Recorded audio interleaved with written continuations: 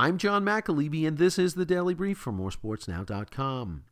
In the 1991 film What About Bob, Bill Murray stars as a patient with many phobias. His doctor, Richard Dreyfuss, tries treating him with his book called Baby Steps. The idea behind it is that slowly but surely he will improve by taking, yes, baby steps. Have you been watching the New York Knicks play this season? Well, they are without their superstar Kristaps Porzingis, and number one draft pick Kevin Knox has only played 70 minutes due to an ankle sprain.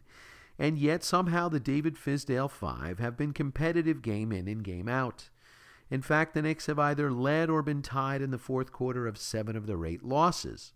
How, you ask? Well, Tim Hardaway Jr. has been their leader, averaging 24 points per game.